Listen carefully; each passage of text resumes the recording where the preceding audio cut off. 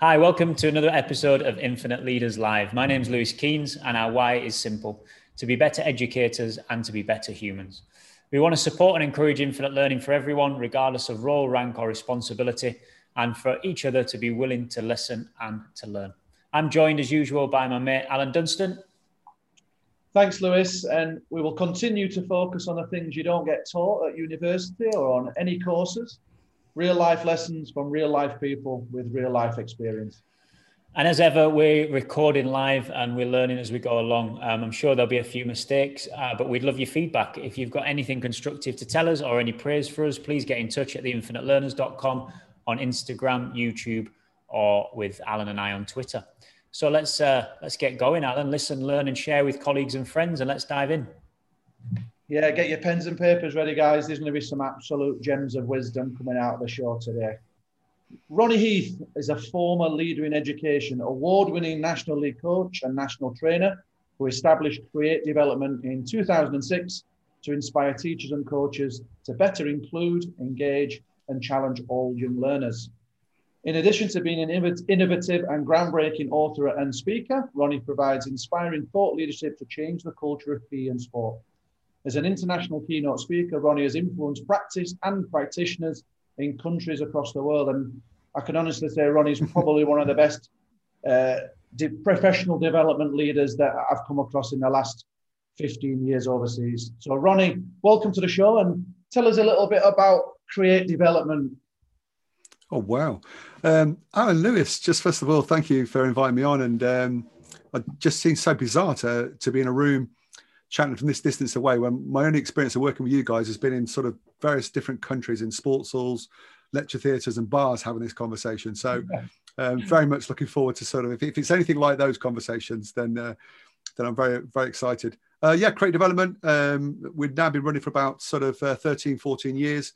Started off as a little response on a project for me, leaving teaching, trying something out with basketball, and then being asked to write something with some other national organisations, UK Coaching, Sports Coach UK, Youth Sport Trust, various other bits, and just making a transition from teaching to trying to teacher education, and started to write for other people first, and now we're 13 years later, and we pretend we're bigger than we are because we work with lots of schools, about 5,500 schools, and we've got 2,000 real PE members. That's our core program.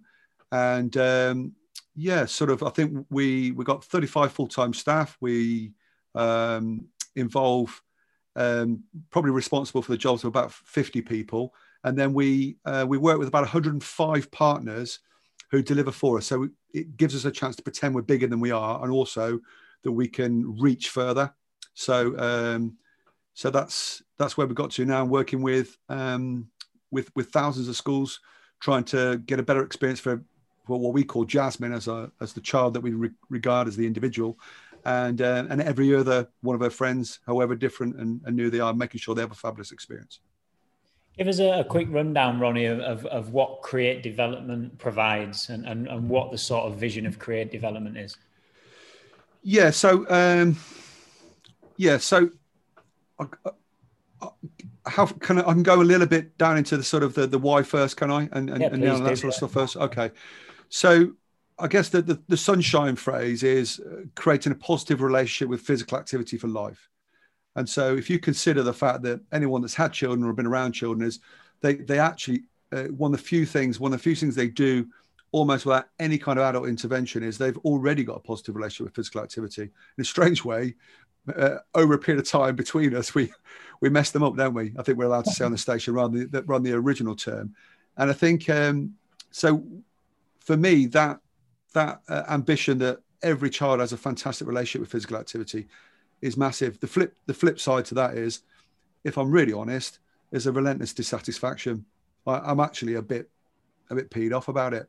And that's what really started this process. I just didn't feel in many situations that children were getting that fabulous experience, that we weren't focusing on the right stuff, that we weren't understanding, in particular in early years, that and in informative years, that we're really getting the fundamental movement bit right. We're focusing on sports, and that was bonkers.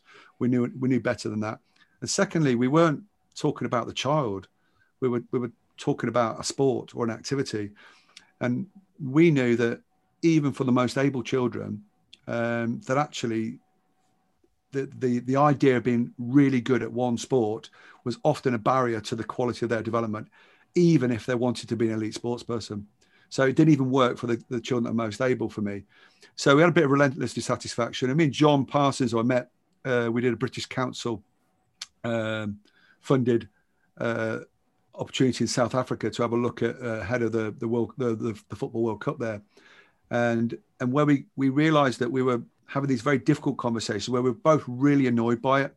And eventually we said, look, instead of getting really annoyed by it, how about we go and help some of these people?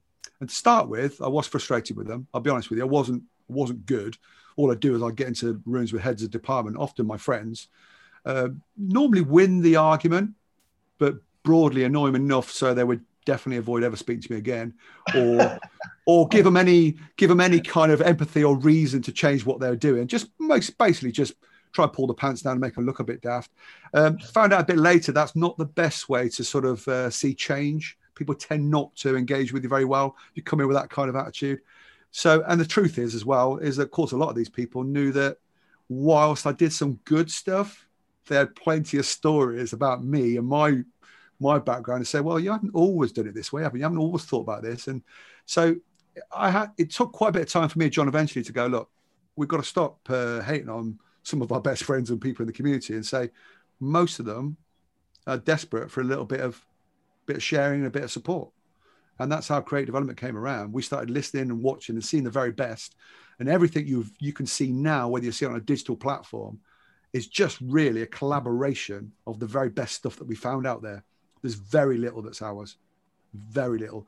What our skill has been able to shape that into a very clear, aligned, simplified understanding of where we need to focus. And we'd lost our way a little bit because we weren't asking the questions enough as to why we're doing this, and anchoring back to that. If we didn't get that anchoring deep, we would just slip away and pull away from it, because we'd have a football match this weekend, or we had to knock a rugby team out for year 7s next week. Yeah. Or we had to teach our year 9s how to scrummage. So, cause we had a game at the weekend or whatever it might be, but there'd be something that was pulling us away from our core purpose. And you guys, I read in some of your blurb talking about infinite leadership and stuff, really, really understanding when it comes down to it, we're interested in individuals. I'm interested in people, developing better people first and foremost. And so we felt actually there's no disconnection between that and high performance either. So whether you read All Black books or you read sort of at the time Williams racing team, anything you read about high performance teams, we're all talking about developing the person first. So we didn't feel as if there was anything we had to challenge around that. So for us, that was we eventually came down to a different conversation, down to a conversation that says, tell us what your beliefs and values are, tell us what you want to achieve. And I don't know whether you guys feel the same with this, but my experience is that nearly everybody says the same stuff now. I really do believe that education has moved on, and I really believe that every PE teacher will say, I just want to give every single child a fantastic experience. Yeah, of course I want to get them more able to do what they want to do, but I want everyone to feel as if there's a place and for them. And I'll try not to digress too far, but just to finish on, and so our role became to say, well, how can we then, if they're your beliefs and values, can we, in the amount of time that we've had to go and speak to loads of people and pull all those things together, is there some stuff that we can show you, regardless of your experience and skill? Is there some stuff that can help you to achieve those values and achieve those beliefs, achieve those goals? Because what we were seeing now was that people are saying this, they were believing this, they were saying something different. And even if they were saying the right things, they were doing something different. And we just said, look, all of us want to go to bed at night knowing that alignment's there, don't we? We just want to know that everything we believe in, we're saying, and everything we're saying, we're doing. And we think we can help you do that. And that's where we got to. Yeah, I fully agree, Ronnie, in terms of you can say the right thing, but are you actually doing the right thing is another matter. Yeah. And I think that's where you sort of hit that market. When was the tipping point, Ronnie, where you actually realised that the way PE was, in terms of being very sport driven and not really caring for those less able children. When was that? And then what was the realization, and how did you go about changing your own vision and philosophy? Yeah, well, I think it's only fair, and especially in this context, again, this channel and the stuff that you do creates the environment for people to be honest and to sound vulnerable. And I'm going to be really honest with you, Alan. I wouldn't say I was doing it myself, but what I would say is I still was looking forward to my basketball session after school. I was looking forward to being with those kids. Yeah, and totally. Actually, exactly a lot of the stuff that you're seeing now was tested at a basketball academy for elite performers. Yeah. And I got a little bit of a double whammy buzz at just the right time. So about 30 years old, just coming up to new millennium, and we started a basketball academy in Taunton where through a whole variety of lucky bits, one was a guy called Simon Timpson, that people would know now as former LTA lead and UK coaching lead. He was 2 years below me at college. When he came out and he came and found me, he said, look, I'm thinking about setting up some academies for sports. I know you're the right guy for basketball. And he's one of those guys that just had a crazy ambition. You know, it didn't matter what you said in the room. He'd go, well, you know, if you said, let's do Tenerife, he'd go, let's do 11 Tenerife. You know, it's that type of stuff. He would always think of something bigger. And so I love this. I was just totally addicted to it. I bullied him at college, but once he was there in the room, he was just amazing. And he said to me, well, look, let's go and do this basketball academy thing. We'll do 14, 15 hours a week. I'm like, how are you going to do 15 hours of basketball a week? Well, we'll get them preschool and we've got physios ready. So we did that academy and I had that. And that within a 3-year period, we had from Taunton, we had nearly, I think it's 24 or 25 international junior players that came out of Taunton within 2 or 3 years. So the whole world's going, well, where's that? You know, we didn't even know the names of these kids, and now they're playing age group international. So that came. But at the same time, I had an Ofsted inspection by a guy called actually Steve Kibble. We ended up becoming a competition in the end. Probably Steve set me on my way as well. But Steve Kibble came in and he said very, very nice things about me. From an Ofsted inspection. So literally made a bit, and then went off to conferences and said, you've got to go and see this guy teach. And I'm going to be genuinely honest with you that if what we were describing then and that approach just wouldn't stand up now. But at the time, when he was saying, look, there is just an unusual amount of children that think they're great at PE. And some of them are, some of them are not. But for whatever reason, if I speak to them, they say, yes, I look forward to PE and I'm very good at it. So there's something he's doing or saying that makes them think success is different to what I'm seeing, but they are better than you'd expect them to be. Relatively small school, but they all love it. They're just looking forward to PE. So I had a little bit of a double whammy going on, and people wanted to ask me questions, but I was desperate to say, I'm not doing anything different. I don't do anything different at the basketball club I'm doing there. Just like got a responsibility, haven't we, for everyone that's in front of us to do the best we possibly can. And when I'm with you guys, am I allowed to say we're supping a beer on here? All your eyes light up when you talk about individual children. You're desperate to talk about the difference you made for that person, regardless of their ability. You get so excited because you've made a difference to their flight paths. And in particular, you tend not even to talk about the difference you've made to them so they've got a better backhand in tennis. I've never heard you say that in any kind of bar, Alan or Lewis. I'm sure you have, but you've never mentioned it. But you'll talk about what it does for the children, how they feel, how it impacts on the way they feel about themselves and other subjects. And all of you talk about the relationships you've continued with those people that you've been around and supported, whether they're teachers that you've been leaders and supported. Those teachers speak to you forever. They're your friends forever now, aren't they? Yeah. Because you've had that impact on their flight path. And the children that you work with, they want to know about you forever, don't they? And so the difference is not the backhand, is it? There's something in there that's much bigger than that. And that's what I felt. And I just wanted to say, look, it isn't that difficult.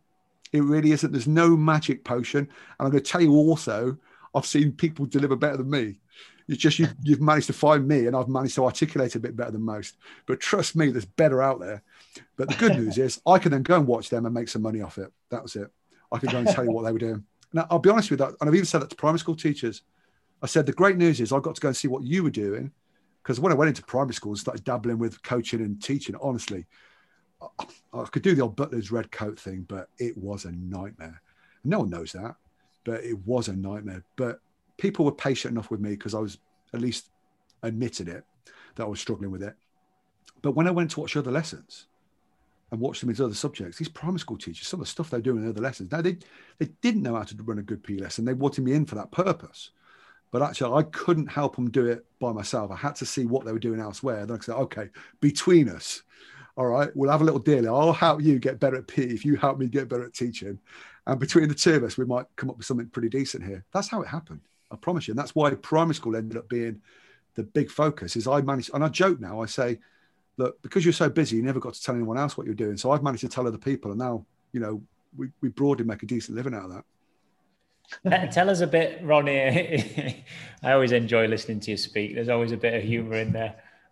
Tell us a little bit about what you think that fabulous experience is for children. Oh, that's really good. That's a real tough question. Well, I think it tends to be emotional discussion. So, like, I remember Carol Raymond. She was, I'm going to say something positive about her. She was my lecturer at college, and she was sort of head of the inspectorate for PE for a little while in the country. And she made a really important point. She just didn't express it very well. I knew exactly what she meant. And she said, problem with primary school PE, it's all happy, smiley fun and no learning. Yeah. Now, as a consequence, I felt that threw it backwards for quite a while. She was making a really good point, because there was that whilst that was true, she could have just phrased it slightly differently. She could have said, the great thing about primary PE is it's happy, smiley fun. With a bit of extra support, we could really turn that environment into an amazing learning environment. Yeah. And so into your question, it is the stuff where a good PE lesson, children lose themselves, don't they? They wouldn't notice if someone came into the classroom. We've all had that experience, haven't we, in our day-to-day stuff, where you completely can't think of anything else. You're in the moment. And it hasn't got to be a big smile or a laugh, has it? But it sometimes can be just a really intense focus face, where you want to try and create an environment where they really can engage at a level where they almost can't think of anything else. And so from a mental health perspective, it's pretty healthy, isn't it?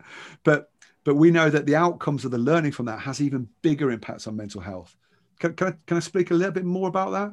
Yeah, please do. Yeah. Right. So I was lucky enough to get, I shared a keynote speak with a fantastic speaker. She's way beyond me in terms of understanding mental health. A woman called Natasha Devon. Some people will have heard her. She's a great speaker. And I managed to share and I don't know how the marketing team managed to get me the slot, because I wouldn't normally get invited to this sort of stuff. But London did a mental health week, and they did a conference for head teachers. And I got the dual slot with Natasha Devon. And I think, if I'm honest, Lewis, it was probably because I told a couple of jokes somewhere else, and they said, well, you'll liven them up a bit. So I don't think they thought I was going to do anything of any purpose from PE. So I get up and look, normally on the PE circuit, because I've stopped being too aggressive, they'll go, he'll have a bit of a go at us, but it'll be nice and have a bit of fun, and it'll be all right. But when I stood up on that there, no one knew me, had no status within the room. And because I was about to talk about PE, I'd never had that experience of how, like, the room was just so against me right from the start. I've never had that. I've normally got at least a few. I know a couple of things I can say straight away is going to get the room. Put the first slide up, and I said, I think we have to decide whether PE is going to be part of the solution or part of the problem. And I think for too many of you, historically, it's been part of the problem. As soon as I said that sentence, that there was some kind of sense of this guy who comes from his own echo chambers of PE teachers, yeah, who's best mates, yeah, them. And when he goes abroad, he's meeting up with Lewis and Alan or whatever else, because they're the people he wants to talk to, isn't it? You know, he's willing to stand up in front of us and say, I accept the fact that sometimes we have been part of the problem for mental health, because we stand in front of you and say, look at all the amazing things that PE can achieve. You know, it's going to give people great self-esteem and confidence, become more resilient. And, you know, we can list them, and you've done that in many of your other discussions. But we lied a little bit, didn't we? We knew that was true, but we just miss out a bit. Otherwise, it's fake news if we don't say when it's a high quality experience. And that high quality experience has to be something where we feel really good about ourselves. Before we get any deep into the old multi-ability, soft skills, fundamental movement stuff, I have to feel exceptionally good about myself in that environment. And each one of you knows of teachers that within 5 minutes, the children just think, this woman this man here is going to make me feel very comfortable today, make me feel as if this is going to be a good place. And so in terms of our understanding of how we deliver differently, we call this learning nutrition. We said, these are the things the children need. These are the things that we have to ensure that we provide. Can't provide everything ourselves, but we need to make sure that that provision is there for them. And that's where we can describe what we do on 2 slides. We say we're trying to achieve these goals, and we think we have to create these habits. And then if you want the next question, I've got a load of stuff for you. But basically, that's it. And in that mental health, Ronnie, tell us what those habits are. Give us a little rundown of them. That's good. Yes. All right. So then quickly the why then again. So what we want is children to develop the right behaviors, knowledge, and skills to be successful in whatever activity they choose to be in the future. Yeah, to create that relationship. So if I'm in a room with any teachers or coaches, you can pretty much pull out exactly the same core stuff, and you've seen that happen. So they'll say, yeah, they've got to have, some personal, some social skills, some emotional skills. They've got to have some thinking skills, and they need some core fundamental movement stuff. Yeah. And once that gets to a really high level, even if they're an elite athlete, they have to continue to work on those things. Then they can pretty much got the foundations to have a crack at anything they want to. Yeah. So that's the why. In terms of you've asked me the learning nutrition stuff. So we've said, well, what do they need? I'm unsure about language I can use on here, but if I quote my wife, it won't sound as offensive. So we say, look, don't we need a certain amount of nutrients? And again, what we've done is simplify from a list of 180, simplify that down to 7, and then show a very simple journey for a teacher. So say, first of all of us from a sense of a goal, we need an ambition. We need to have a sense that all of us believe we could be better than we are. And actually, with a bit of time and effort, or every single one of you is going to get a whole lot better. Without that sense of ambition, both the teacher believe in that and the pupil believe in that. Without that nutrient, none of the rest of the learning takes place. So we start with that one. We then talk about things like having a clear shared goal. So we both know what we're trying to achieve here. And often, if you don't give them a clear shared goal, they think it's going to be, can you be one of the best 5 footballers in this group right now? Can you be the 2 best shooters at netball today? Because there has to be a personalized shared goal. And that in itself becomes a huge energy. For most people, that's a huge energy. We have to then look at if we can celebrate progress. So we need to say, well, if there's our goals and there's our little journey, normally a good shared goal with our groups is to say, well, look, here's where we are right now. Some of you are here, some of you are here. Where do you think you're going to be at the end of this session, or over the next week, or the next 6 weeks? So we've had that shared goal. We've now got to have an opportunity to celebrate that progress. Children again, this is not creative development, is it? We've just simplified it. So we have to celebrate that progress. So they have to go, look, I know you're getting a bit frustrated now, but look how far you come. All right. And now we can talk about how we can support you to get to the next stage. All right. They need to have a series of success and failure. So appropriate challenge, perhaps, in a PE world. They need to have both success and failure. Now, my wife calls this wankery, so there, I've said it now. So whether that gets cut or not, we'll decide later. My wife say, "This, Ronnie, in the wrong room, this will come across as wankery." I said, "I know that, but I'm gonna push on with it, Lorraine." So sometimes, with the 7 nutrients, I line them to 7 dietary nutrients. So for me, success and failure is a protein. It's both your growth and repair. So I need some success for repair to make me feel good about myself, and I need some failure for growth. And once the children understand that, you have to provide the right amount of protein, then that's what it's about. So the next nutrient, is some of the energy stuff. So I need praise for positive behaviors. Now, if I shout and scream at the top of my voice, "Well done," well, this gets a quick buzz. This is like a fat or a sugar, isn't it? It's like a big sweet. You go, "Oh yeah, great," but then it's worn off, isn't it? Whereas if I can actually praise their behavior and then do it in a way that says, this is something that I'm seeing in you as a person. So if I'm saying, "Do you know what? I'm so proud of you for that," and you know why everyone went straight into clapping you, because they know how hard you've worked on that and how hard you struggled on that. But I've seen you go away, watch others, try it again. Speak to someone else, try something else, try a new way, and seeing you now achieve that after all that hard work and thinking and watching and listening, That's made my day as a teacher. Thank you for that. Now that's a complex carbohydrate, isn't it? that's not a sweet, is it? That's not a sugar burst. That's going to stay with them for a little while. That's going to keep them going for a little while. And I just think it's not that difficult to do, is it? I know, like I've chuffed off an example off the top. It's not that difficult to do. So I don't know how I've got to now, Lewis. At my 7, I'm panicking under pressure because I haven't got my notes. It's a good job of writing it down, isn't it? We're on right. I think I started. Oh, five. Good. Right. So I think I might be able to pull it off. So the 6th one, which is the most controversial one. Believe it, whenever I'm with you guys never see this as a problem. You never question this one. So you do on other ones, but this is one that comes across. I regularly get given grief on this because they'll say, "Where's your scientific proof for that?" But you guys, for whatever reason, I don't know if it's because you're effectively just aligned to it practically and just say, "My own experience says that's true." But I think there's more and more growing evidence for the 6th one. So you get excited now. It's coaching and supporting others.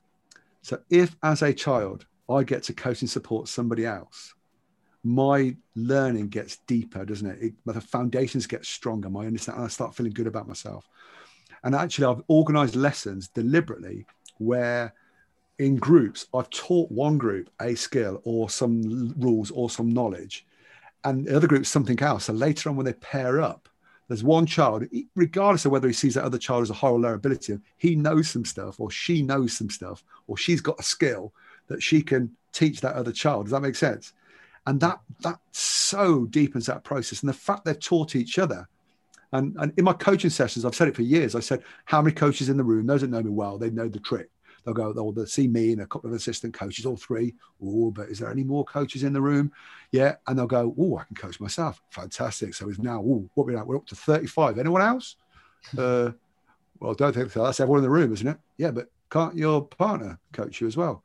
Yeah, so you got yourself, you got your coach, and then I start multiplying it. And some of them at this point, some of the better maths kids obviously know that it's a bit of a Darren Brown trick. It's not true, but the point we're making is that coaching and supporting each other is a really fantastic nutrient for them. So if you can, as a teacher, if you're providing that nutrient, you can't do it yourself, can you? But you've got to provide an environment where children are encouraged to do that. And the spectrum, I'm going to come to number 7 in a minute, but the spectrum goes from you deliberately planning for that to happen to then being a shared discussion to then becoming a cultural thing. So a good teacher might deliberately organize a session so that at the right time, they're coaching and supporting each other, right? But the very best teachers eventually, because they're not trying to achieve their goals in one lesson, are they? They're trying to create a culture and an environment. So you can go into that lesson and the teacher doesn't tell them when to go and work with each other. They know when to go and ask each other and then go after the group or when to speak. So eventually, culturally, that becomes the norm that they think, and then they're asking for it when they need it. They're going to support when they feel as if they can. The last one, so you let me go all the way through, Lewis. I'm very impressed. The last one is a shift of control. So all of us do better when we feel we're into control. Now, if I went into, I've seen some of the groups you guys get to work with, and they're quite mixed. But for the school I went to in Coventry, if you went in there and said, "Okay, kids, you need to do what you need to think you need to do today to do better," then they would swing from the ropes, have a couple of panda pops, and a couple would have a fag outside if they're in year 5. And so it's a shift of control. It's something you can't do 5-star control shift in your first lesson with your first group, can you? It's something that comes with trust over time, where they get to choose the activity or little choice or pace or when to move on. And that control is an extraordinary learning nutrient. Children just learn better when they feel as if they've got some say in it. So if you wrote them all down there, is that 7? It is 7, right? In terms of control, would that be around things like choice of activities, choice of different pathways within a lesson? Perfect. So even if you look at, say, just a standard activity, and this is the sort of thing we do on training. If you say, dribble knockout in basketball, you can do it in football as well, can't you? The kids are all dribbling. And of course, what happens is eventually someone has the ball knocked out. They stand at the side, and then the kid that's just been knocked out by the good kid gets to stand and watch the good kid practicing a bit more, right? So it's a nice activity, but you can see in itself, it's a nonsense. But you can imagine the same if with different zones, where there's a little practice zone for you to go and practice your dribbling, And then you can go into that one there if you want to go with the kids that are not going to knock each other's balls. You're just going to give each other some high fives. And over there, you can go and have a trying to see if you can protect your ball. And over there, you can only move into that if you're able to knock someone else's ball out. Children having a choice of which groups to go to, eventually, nearly always choose something that's quite challenging. So whereas actually you could have had a row with that child that just goes, no, you've put me in panic here. I don't want to go there. The same child has actually chosen to go there the moment they get to choose. Now, just because they knew they can come out whenever they want and go and have a little practice themselves was enough for them to go in. And so often that's all we need. And we're no different as adults, are we? If I said to you today, right, we're all going to get your skates on, I'm going to show you how to do a 360 on the skates on this little ramp, there would be half the group that go, no, I won't be doing that. But if I went, well, you don't have to, we're not going to do that straight away. Just going to put the skates on and have a little go first. Oh, okay. But you only have to go on to the next stage when you choose to, right? Alan, what are you thinking? Yeah, it just comes back to a lot what we talked about with Ted, Ronnie. Is student choice is so important. And this is where the failing comes in where I failed way back when I was back in the UK. We're forcing kids to do activities that they will never do when they leave school. So what is the point? Why are we not encouraging them to do stuff that they want to do? And you've got some good tales to tell on this. No, well, I have, but if I'm honest, I don't want to blow too much wind up the island, but I just love the fact that this is why your podcast works. It's because people are coming on and going, yeah, well, I struggled with it myself previously. I'm only just dabbling with it now. So am I. If my under-18s basketball team hear this, National League basketball team hear this, they'll go, well, yeah, I see him do a bit of that.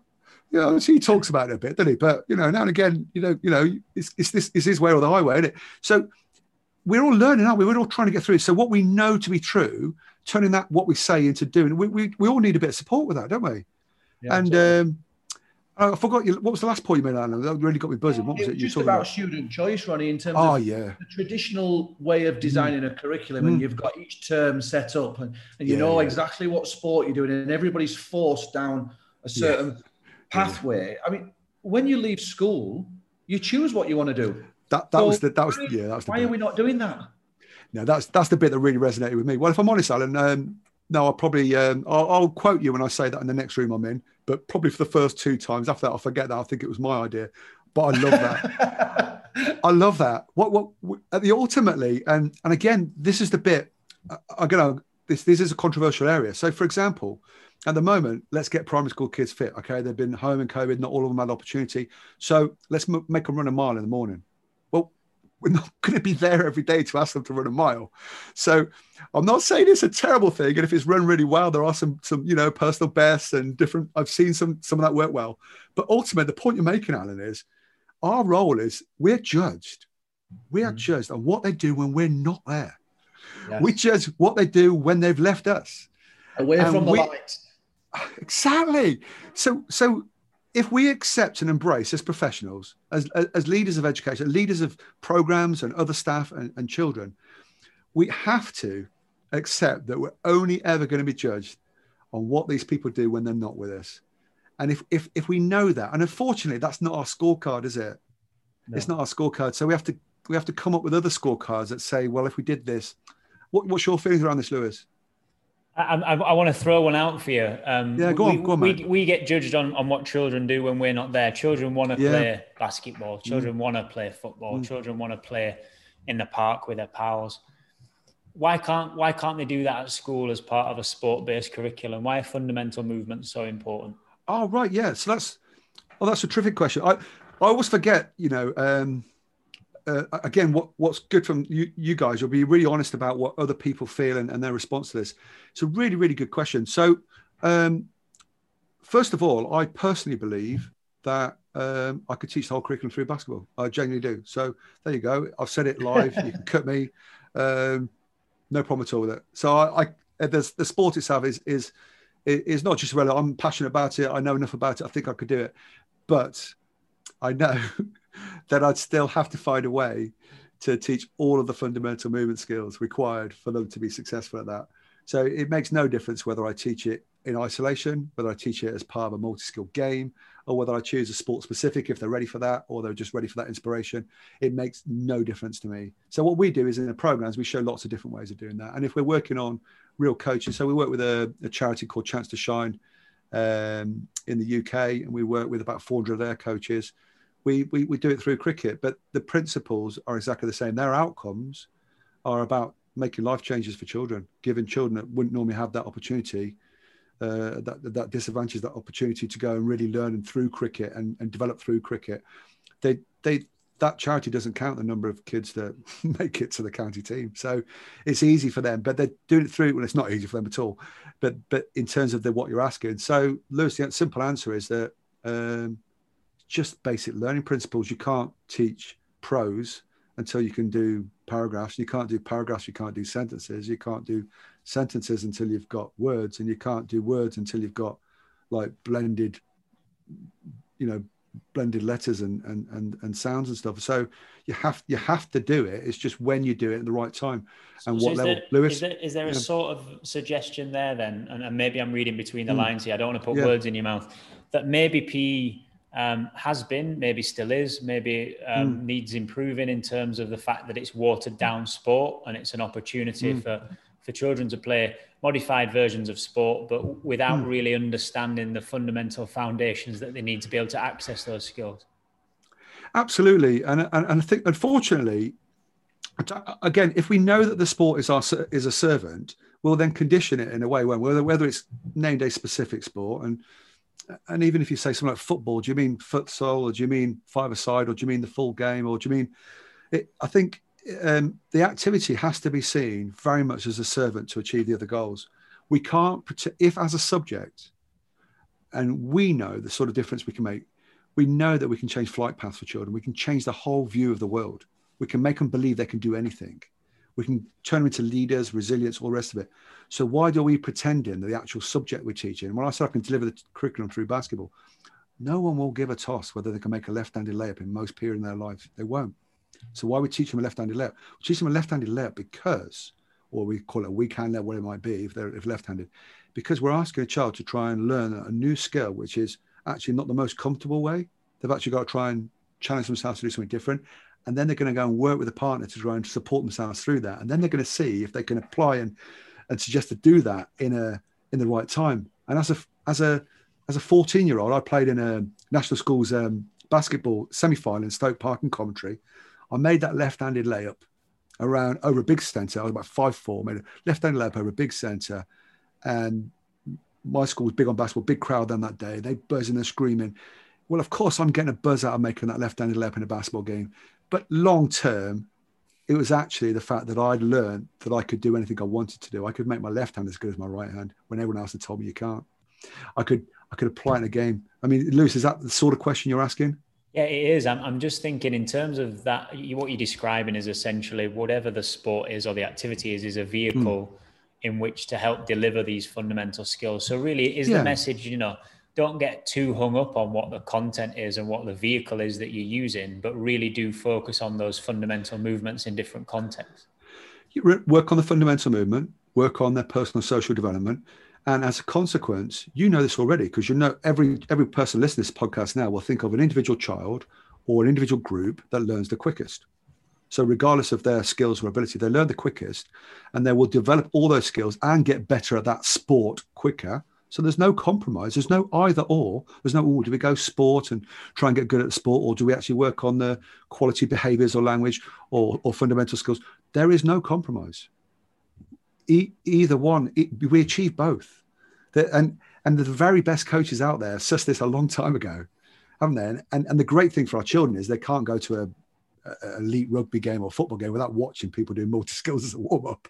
They'll see fundamental movement as their core warm-up. So nowadays it's broadly accepted. But yeah, so what I'm saying is, Lewis, is that just if you're working with children, we can't assume that the sport that we're using as that vehicle, that term or that day is the one that's going to change their life. But we can still, regardless, as we switch sports, as we switch activities, the weather or our facilities, or just to keep things fresh, we use different activities is great. But we should feel, shouldn't we, that when we go from one term to the next term, that child should be feeling, I'm still getting better at PE. So we've got to find a way, haven't we, to say, when I finish my lesson 6 in athletics and go to lesson 1 in tennis, I've got to know that that's lesson 7, isn't it? Or more likely 623rd. But I'm a little bit better at PE now in that lesson. That's a really interesting. That's a really interesting point, because how often as a teacher, and I've done this, so many times, you reach the end of a unit and you start the next unit, and you do use that justification of, well, I can't possibly look at whether they're a 6C or a 7A there because it's a completely different sport. And, you know, even listening to you now, it puts that, obviously, that very different spin on the fact that PE is a journey and fundamental movement is a journey, developing is a journey.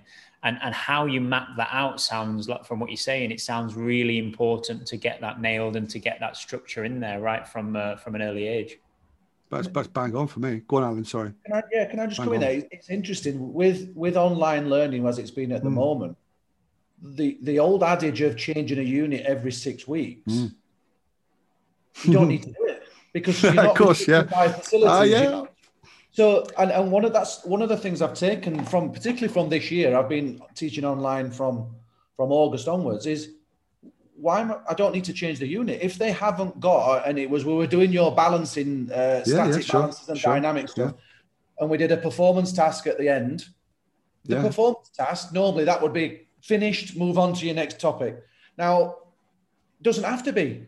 Take your performance task, reflect upon it, make it better, and then your next unit will flow much nicer. And that's happening online, and it's not something that I've done before, and it was really super powerful. I hadn't even considered, Alan, because I've got to be honest, from an empathetic perspective, I've done a lot of online stuff with adults now, as everyone has had to. I've not taught children online yet.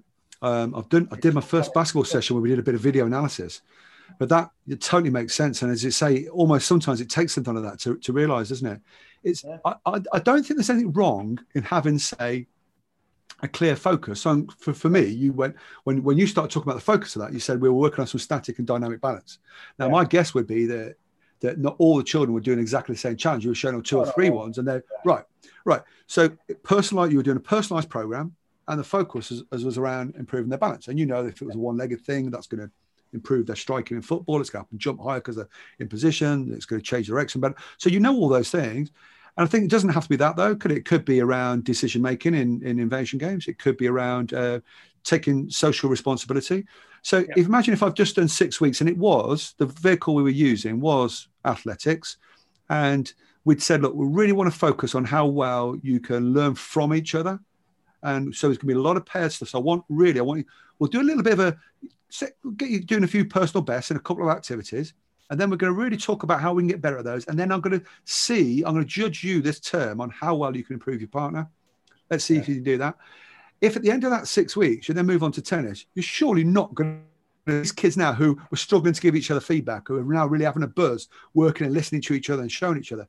You're not going to do your first lesson in tennis and then go right back to start now working by yourself, are you? So you're going to move that on, aren't you? Well, Ronnie. It fits in so well with real life transfer. Right. And we talk about that with concept-based learning. And I think from the work that Lewis and I are doing with people around the world, that it's tend to be moving towards this transfer of skills for when they leave school. And that's something that's not really been focused on before. Well, I'm not going to lose that, Alan. I've got to go deeper on that, mate. You can't start that without finishing. So once you start, now you really have kicked me off. So what you've just done then, Alan, you've just described why PE is the most important subject on the curriculum. So you say, well, we've not really been doing that. Well, we've not been really doing that in this UK. Most UK schools have got less Key Stage 4 PE on than they've ever had. Yeah. Right. Because the head teachers over time have gone, well, I know you know all that stuff. We used to leave you over there in your little sports in your office. We're now going to be more demanding in our questions about you and what learning is taking place. What is it your subject achieves? What do you contribute to? Because I came over and then actually it looked a bit of badminton and it looked a bit of gym. I didn't really know what was going on. When you start talking about PE in those terms, Alan, people are going to sit up. And all we need to do, and you guys do it, and that's why the reason why people say the things they do about you two is because you are now walking the walk. You didn't get the credit that you two get now just because you were saying it in a bar. You're saying it because the people say those things about you and want to employ you, want to see you as leaders of their teachers, because you are doing it, because you're saying this is what PE is about, and then you're delivering on it. Both of you think you've still got a big journey to go on, but the truth is you're living it daily. You're saying, I want these children to have skills that they're going to need for every other subject, for life, for their socioeconomics in the future. It is going to impact on the feelings about themselves, their families, their self-esteem, generational impact. Now, on any level, you're the most important person on the curriculum. Because if that child comes out of PE and goes into another subject and stays focused and believes in themselves and takes great responsibility and, can work independently, my goodness, you've changed the flight path. Lewis, that you agree, right? I completely agree. That doesn't happen by default, does it? I think sometimes there's an understanding or a presumption or even a perception by people that don't teach PE that sort of happens by osmosis. It happens by, well, just let the kids play and they'll work that out. In actual fact, it doesn't. And I think that's what makes our subject so important, and the most important subject in any school, because we have the opportunity to put children in situations that no other subject does and explicitly point out where the transferable skills are, right? When did you get so articulate, Lewis? You've been at this. Do you know what? I don't even like this as much as I used to.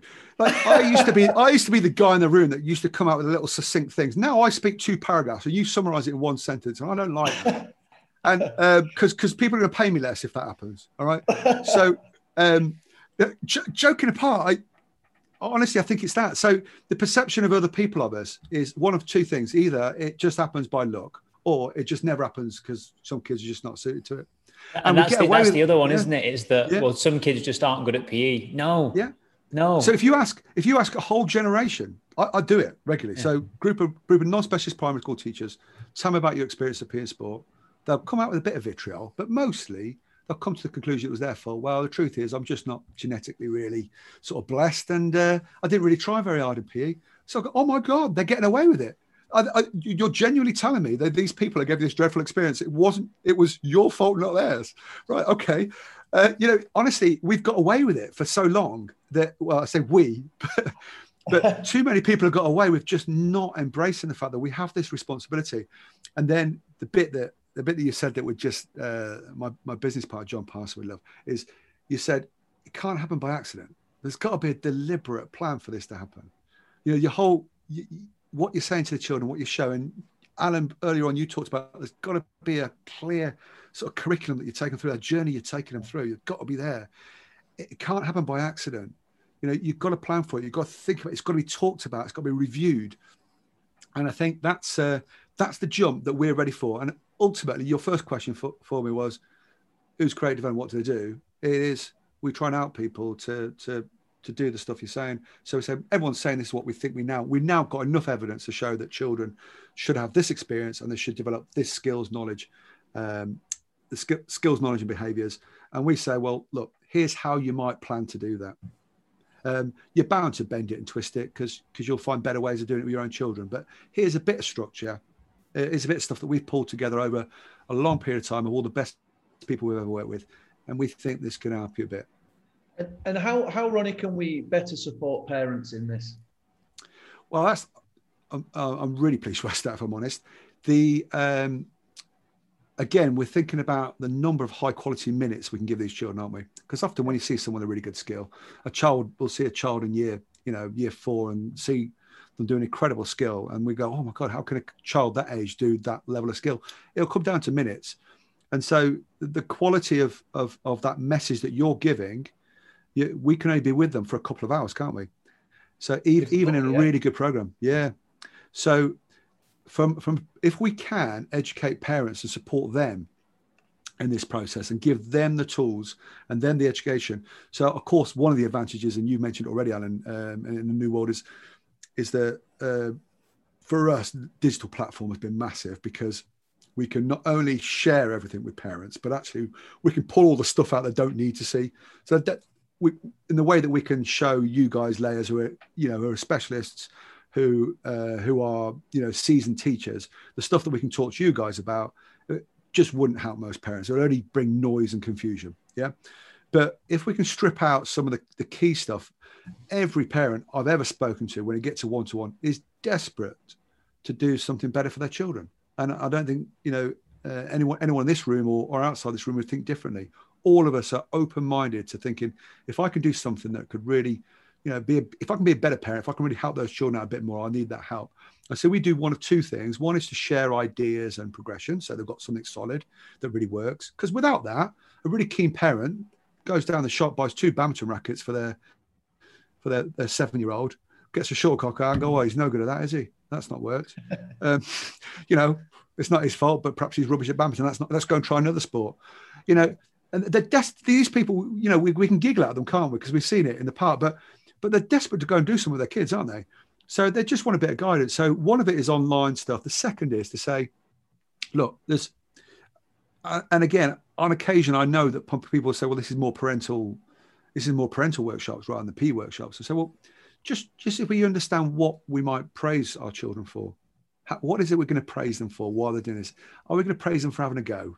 Are we going to praise them for having a go at something difficult and failing at it and having another go? And over time, we can support parents with the things that they might praise and that will change the whole atmosphere at home for P for them. Because we know it takes quite a skill, doesn't it, to keep a child motivated when they're struggling a bit. Yeah. And so again, just teaching them some simple stuff around phrases, around how we pray and phrase, and then probably again, we won't need to go back through it, but some simplified key messages from the learning nutrition stuff. So we've got something to praise. Yeah, brings us round full circle a little bit, that Ronnie. We're going to start to wind it down a little bit now. We've got a few quick fire questions we want to shoot your way. So you're on the hot spot. Alan, do you want to fire away first? Yeah, you probably gather, Ronnie, we're avid readers. We love getting better. What book are you reading at the moment? I'm actually reading a really I'm reading a marketing book at the moment, actually. I've become a bit geeky about how to get messages across. So it's a book, it's Donald Miller, and it's called Building a Story Brand. And I think it'll really help teachers. So it's about how to connect with your audience. And so it's all about marketing. It's nothing to do with teaching. But of course, my teacher said, I'm hearing teaching. But Ronnie, you're one of the best storytellers I know. And that's what captures people. We're learning that. When you're trying to sell something, it's all about the story, isn't it? You know that. It is, mate. Honest. And and that brings it to us. So that's the book I'm reading. I still read all the escapist junk. I love like Jack Reacher stuff and courtroom stuff and Grisham stuff. So I read all the trash too. Just wanted to make sure that people didn't think I'd slipped away into too highbrow stuff. But fair dues. Ronnie, you have a reputation for, and you don't know where I'm going with this, but don't worry, it's nothing too extreme. You have a reputation for having an incredible memory of people's names and an ability to recall people's names. Now, tell us how you do that. Okay, so the first bit is I do have some techniques. I will tell you that. But first of all, I no one wants to hear this bit, and then it's just down to a bit of time and effort. So I used to be rubbish at it, and you just do what you do with the kids. You go, well, I'll tell you what. When you go into school to deliver, just make sure you know the name of the receptionist, the head teacher, the subject leader. Just get those 3 right. And often I read before I get there. And then, of course, when you're doing 3, you think, well, I definitely need to know the receptionist because she's going to get me in and out a bit later. And maybe the caretaker will get me around that. And then I'll think, well, I'll learn the first 2 names of the people that come into the room and get a relationship with them so I can use that later. And then I go, honestly, it was like that. It was like a progression. I can now do about 45 or 50 in 3 or 4 minutes. Wow. But there's people out there who do about 1,000. So, if you want to know the specific techniques, but most of it's down to just effort and learning journeys. So I'm sorry, I try my best to show people. I've learned to do that when I was rubbish at it. So I try my best, but they always want to go, yeah, but how'd you do it? So the main technique, other than practice, is it's just association. So if a guy calls himself Ian, I can visualize him in a kilt and it'll be a Scottish Ian. I'll make that connection. So sometimes, and I've got a pit bull terrier that's soft as milk, called Alan. So when I saw Alan Dunstan, I went, yeah, that's Pitbull Terrier, but really soft and mushy inside. That's how I remember Alan. So I just see my dog when I say. For some of the other ones, for you, Lewis, you'd prosecute me if I told you how I remember your name. So I can't tell you specifics, but basically it is. And again, we're back to that learning bit, aren't we? It's just like, it's just a bit of effort, a bit of time. You can get good at anything with a bit of effort and time. And then, yeah, people teach you a few little techniques. And that's what we do, don't we, as teachers a bit, don't we? Yeah, good one, Ronnie. You remember back when we played a trick on Ian Colley, our mate from Figure. I love that. That was just a bit. We got into. I'll tell the listeners we've got into dining room. We've already told Ian that Ronnie's a legend at learning names. So he's not met Ian before. And we've tipped Ronnie that his name's Ian. And we sit down at breakfast, and Ronnie goes, "Hi, Ian." And Ian goes, "How does he know that? How did he know?" And we'd already queued Ian up, hadn't we? That I bet he remembers your name. I bet he remembers everyone's name. I've never even met him yet. So I said hello to you, and then turned to it. Oh, you're right, Ian. Yeah. He ran up to me. He remembered. Oh man, lovely, great times. I promise you, I regularly. I promise you, I regularly. You know, like if I'm going back to a place, so if I'm meeting you guys, I would get into the room. I don't remember everyone's names. I don't. So, but I would be going around thinking, oh, I should know his name or her name. So I'd just go to the people I remember and say, just remind me their name again. What was their name? So they're often disappointed as well when I ask them. But then obviously the people I then do remember, because I remember their name, they let me off. Then the other people go, oh, you remember me again? But isn't it weird how, just again, we talk about relationships. I heard you on your other podcast, Alan.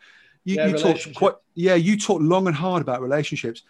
And mate, honestly, for learners, it's so important, isn't it? So if you haven't bothered to learn their name, it's the first step of any relationship, isn't it? So even if you can't remember their name, ask them again. Just because they still like the fact all of us would prefer to be asked what our name is rather than someone just feel a bit embarrassed asking. And nobody likes that sort of awkwardness where somebody's told you your name, you weren't really listening, and then you've spent 2 or 3 hours in their company, and then it's gone past that stage where you're like, oh, it's really awkward now. I couldn't possibly ask them what their name is. I need to find out some other way.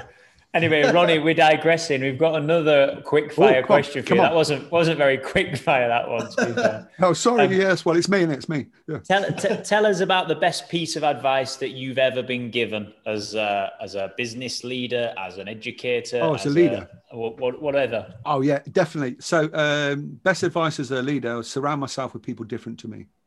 So find other people with different skills and personalities. And the problem with that, of course, is that if you're leading people of similar personalities, it's actually easier. You can move quicker, but you never get as far. And your end destination is just never as rich and as beautiful. So it's so tough. And you guys as heads of department, I think when you're interviewing with people, you connect, don't you, with people that are similar to you.